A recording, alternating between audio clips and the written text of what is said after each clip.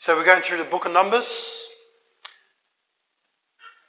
In the original Hebrew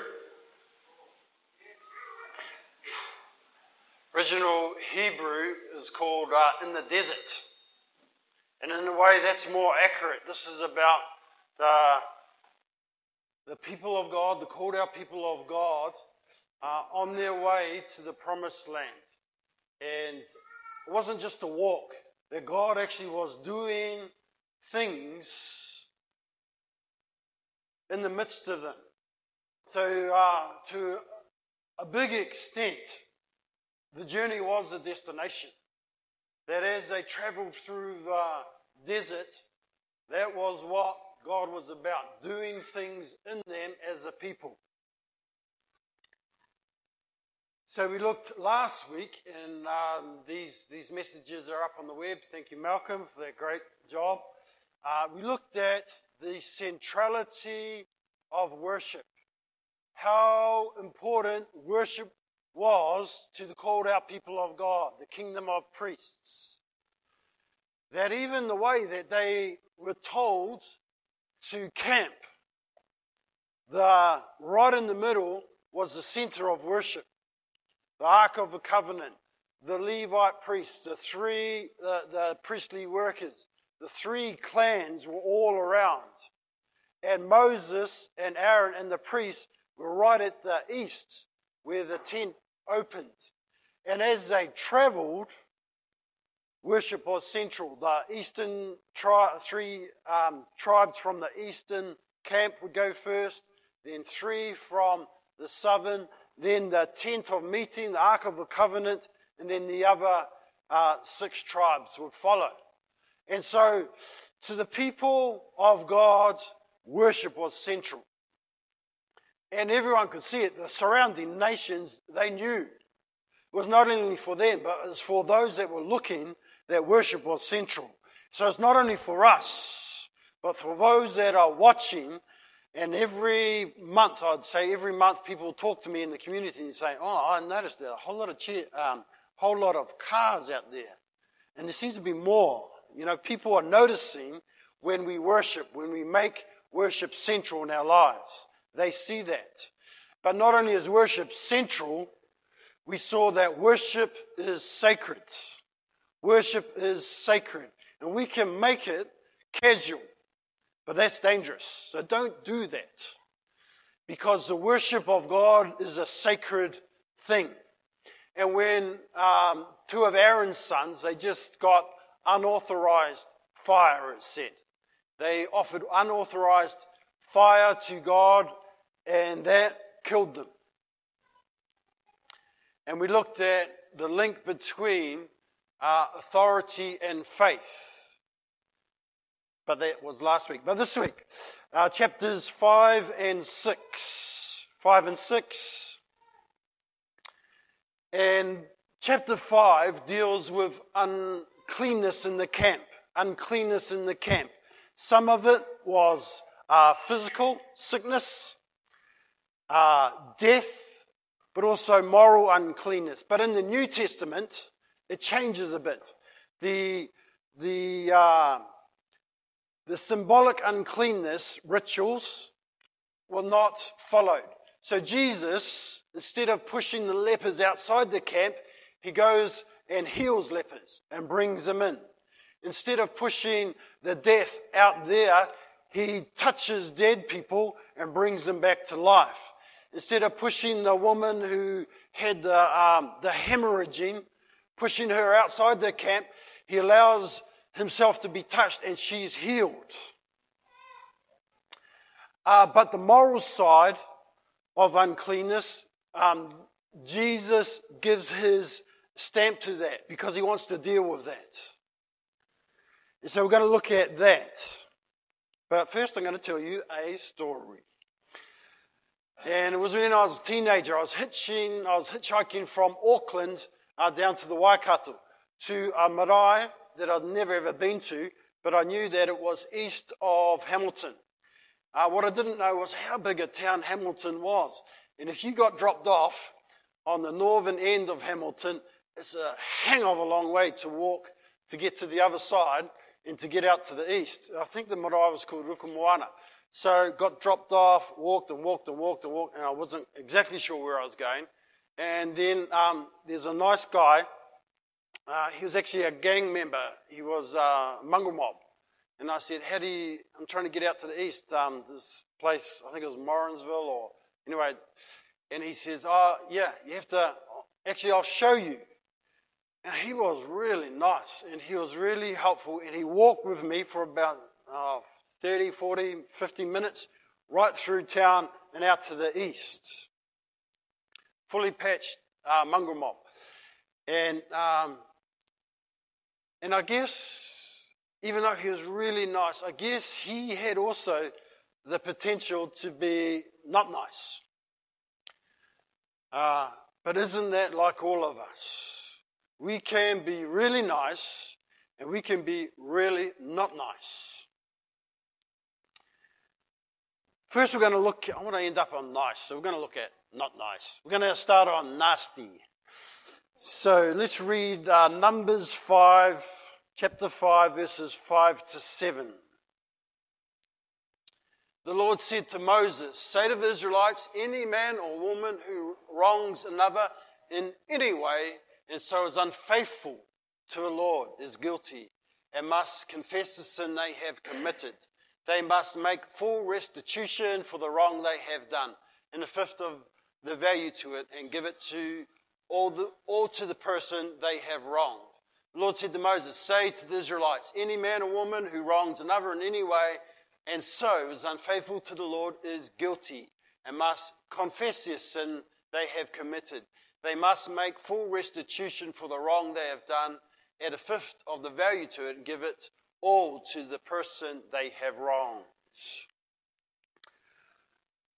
As the called out community of faith, his chosen ones, a holy nation, a royal priesthood, we all have the potential of being not nice, of being nasty.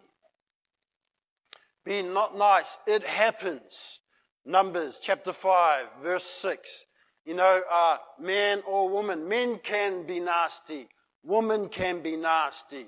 There's lots of different ways of being nasty. Big people can, little people can. Leaders can be nasty and laity. And don't be surprised, because we are all works in progress. Don't expect perfection from everyone all the time in the community of faith amongst us. We will all disappoint each other from time to time. I guarantee it. And that is why Scripture outlines the processes for when we are nasty to each other and what we're to do about it. So there's our Scripture here, but also in the New Testament. Matthew 5, verse 23, for instance. Matthew 18, 15 to 20, Jesus is very specific about the process. 1 Timothy 5, 19 to 20, it's about with leadership. So there are processes for dealing with non-perfect pilgrims, us, because this is point number one, it happens. It happens. It happens. We occasionally are nasty to each other. It happens. Point number two, it matters. It matters. It really matters. The temptation is to think, okay, we all do this. No one's perfect. It doesn't really matter. Well, it does matter. When we hurt each other, when we do things wrong, it does matter. 5 verse 6, when a man or woman wrongs another in any way, and so is unfaithful to the Lord, that person is guilty. You know why it matters? Because it's not just us. We have been unfaithful to the Lord. When we're nasty to each other, when we do wrong to each other, it's not just about us. We have done something to that covenant, that relationship, that treaty with the Lord. It matters. It happens. It matters. And thirdly, it's fixable. 5 verse 7. Fess up. Cough up. It's fixable. Often it is. Not always, but often it is.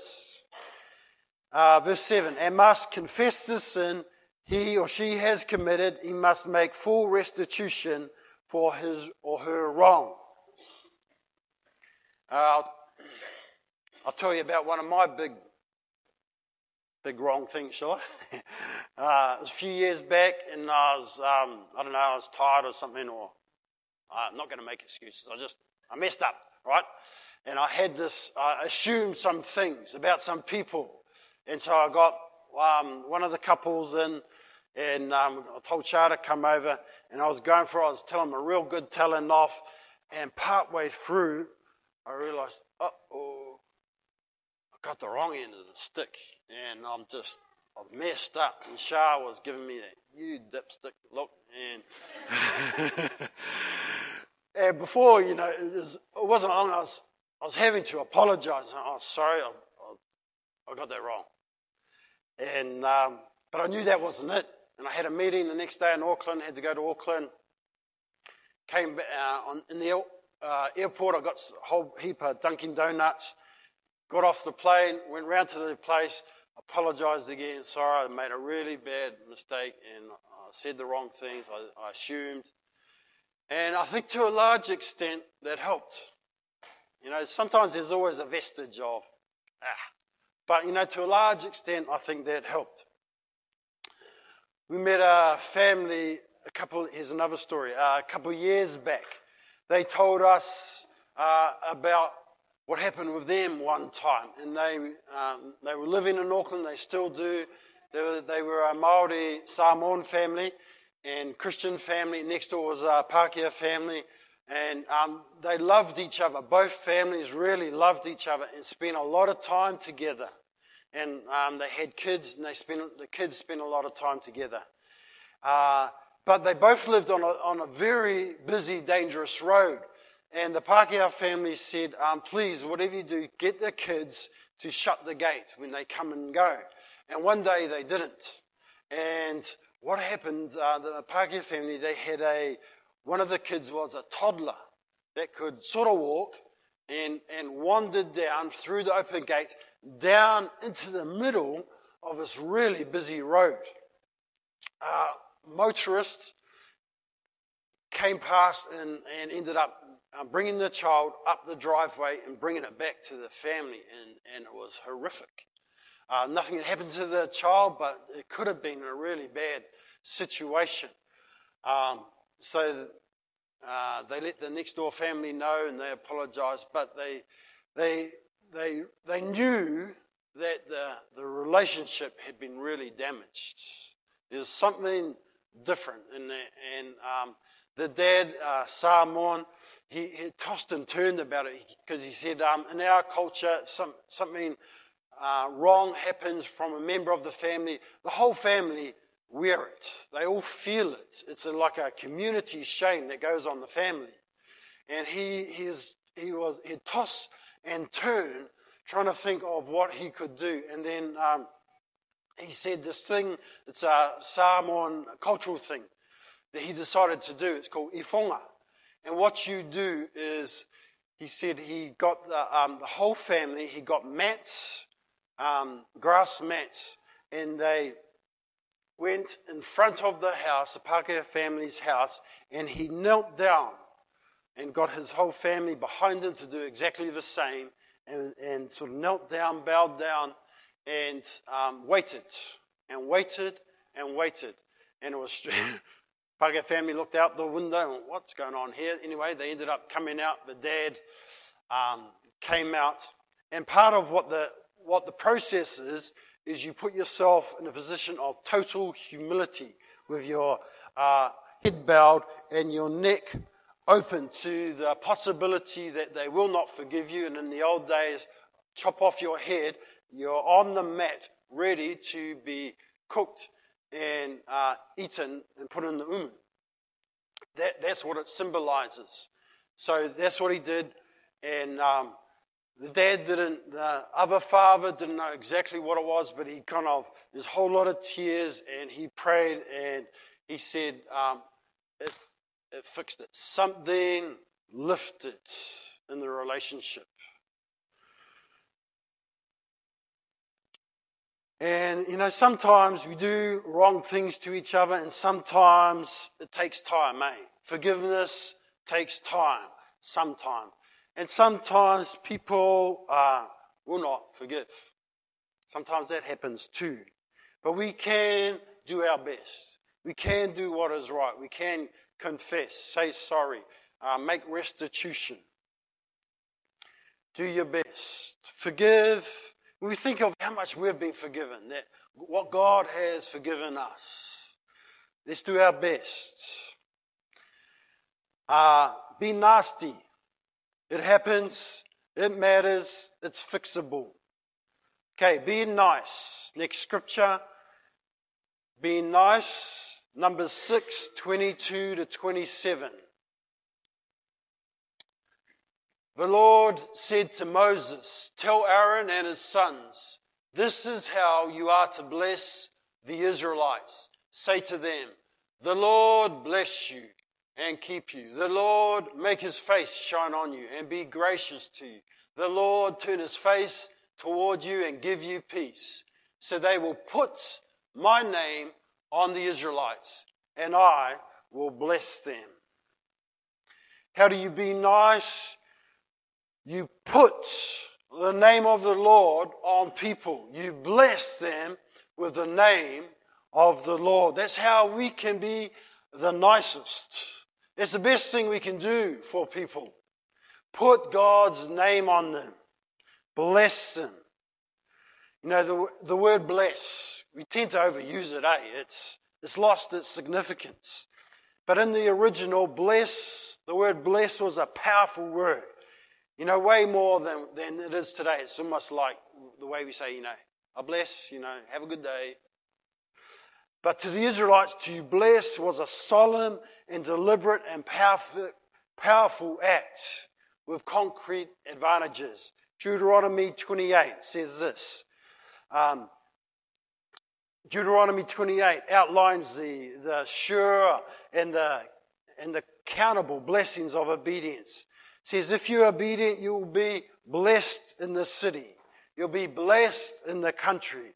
The fruit of your womb will be blessed. Your crops will be blessed. The young of your livestock, the calves of your herds and lambs, basket and kneading trough will be blessed. When you come and when you go, you will be blessed. Blessing is a very powerful word because it's about a divine transference. This is three things. Firstly, this is a blessing, not a hoping. This is a blessing, not a hoping. There was power in the name. That's why God said to Moses and Aaron, this is how you to do it. This is what you are to do, to say. Say, the Lord bless you.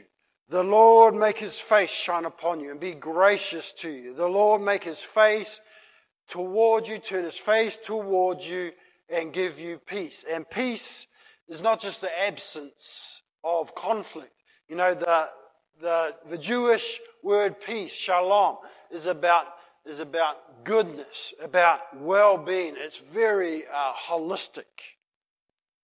So they will put my name on the Israelites and I will bless them. The priests were told to put God's name on the people. It's a blessing, it's not a hoping. It's active, it's not passive.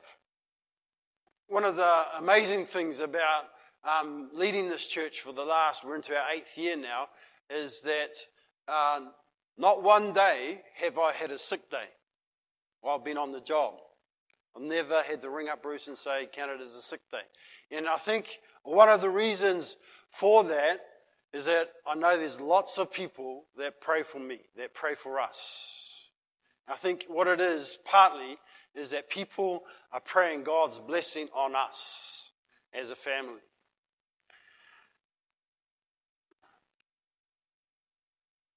We had an amazing prayer night last Wednesday night for those of us that were there. There's about 18, 19. And it was really good. We do it every first Wednesday of every month. And I'm quite insistent that one of the things that we do almost every time is we pray through the phone lists of the church. Because I want us to pray God's blessing on us as a church, on the people. God's very best for all those names. Put God's name on them. We want to bless them with the name of Jesus. And encourage you to come and do that with us. And you to do that, to say yes to that, you probably need to say no to other things. That's active. That's not passive. It's a blessing. It's not a hoping. The name was singular, not plural. It was the name, not the names. The name, not any old name. It's definite, a definite article. The name. The name. And this is echoed in the New Testament with the name of Jesus. Philippians 2:9. Therefore God exalted him, that's Jesus, to the highest place and gave him the name that is above every name.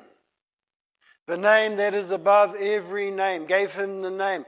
Hoatu ana kia te ingoa nui atu I ngā ingoa katoa. The name above every name. Acts 4:12. Salvation is found in no one else. Ka hore hoki.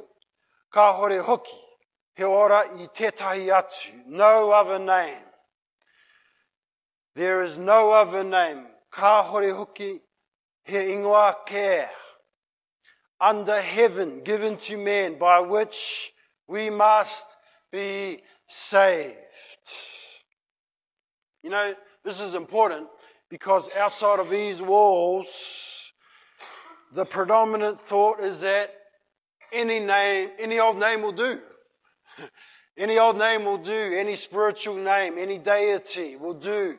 But no, there is no other name. It is the name of Jesus only. The name. Any other name will not do. It is the name of Jesus by which we must be saved. Hinduism, for example, New Zealand, we celebrated the Hindu festival of Holi last weekend. In New Zealand, on Saturday night, they have the bonfires that celebrate the killing of the powerful demon and prayers. So that's on the Saturday night, last Saturday night. And then on the Sunday morning, everyone does the colour run. And a lot of Kiwis don't know that actually is a Hindu festival. But, and Hindus have a plethora of deities. And in fact, God and the universe and human beings are essentially one thing, a connected oneness. But for the disciple of Jesus, there is only one name, only one deity, Jesus, who is, who was, who will come again. He is the fullness of God. Te tino ahu o tatu e korene e kitia. Jesus has left us His Spirit to guide, to comfort, who will return and take us with Him. We'll be with Him. We'll be like Him. Jesus Christ. That is the name that is above every name. That is the name that we have to say yes to. No other name. That name alone. It was amazing today, at the prayer meeting. Winda had this morning. Winda, she said, I want to read this psalm. And the last part of the psalm was about the name. And then they chose the songs without me knowing. And part of that, one of the songs was about the name. So let's finish with that. Let's stand up, and we'll pray. If our worship team can come up and play that song. And some of us may need to confess now. You've been a little bit universalist, and that is not what a follower of Jesus is. A follower of Jesus is all about Jesus and Jesus alone. and you say no to other names. You say, I will only follow the name of Jesus. He is the fullness of God. Yeah, so we want to confess, Lord, if we have saddened you in any way by not honoring your name, not giving the honor that is due your name and you alone, we want to confess that now and say no to that. Because there's power in your name. And if we have been unfaithful in the way that we've treated each other, we want to say sorry for that too. And Lord, help us to be aware of that when we do it. We know it happens. We want to be aware of it and to deal with it, not pretend that it's okay because it's not okay, and to help try and fix it as best we are able. You want to do that, Lord, because we love you. And we thank you, the blessing that is in your name, the power that is in your name of what it can do. Yes, glory and honor to you. Honore kororia ki a koe.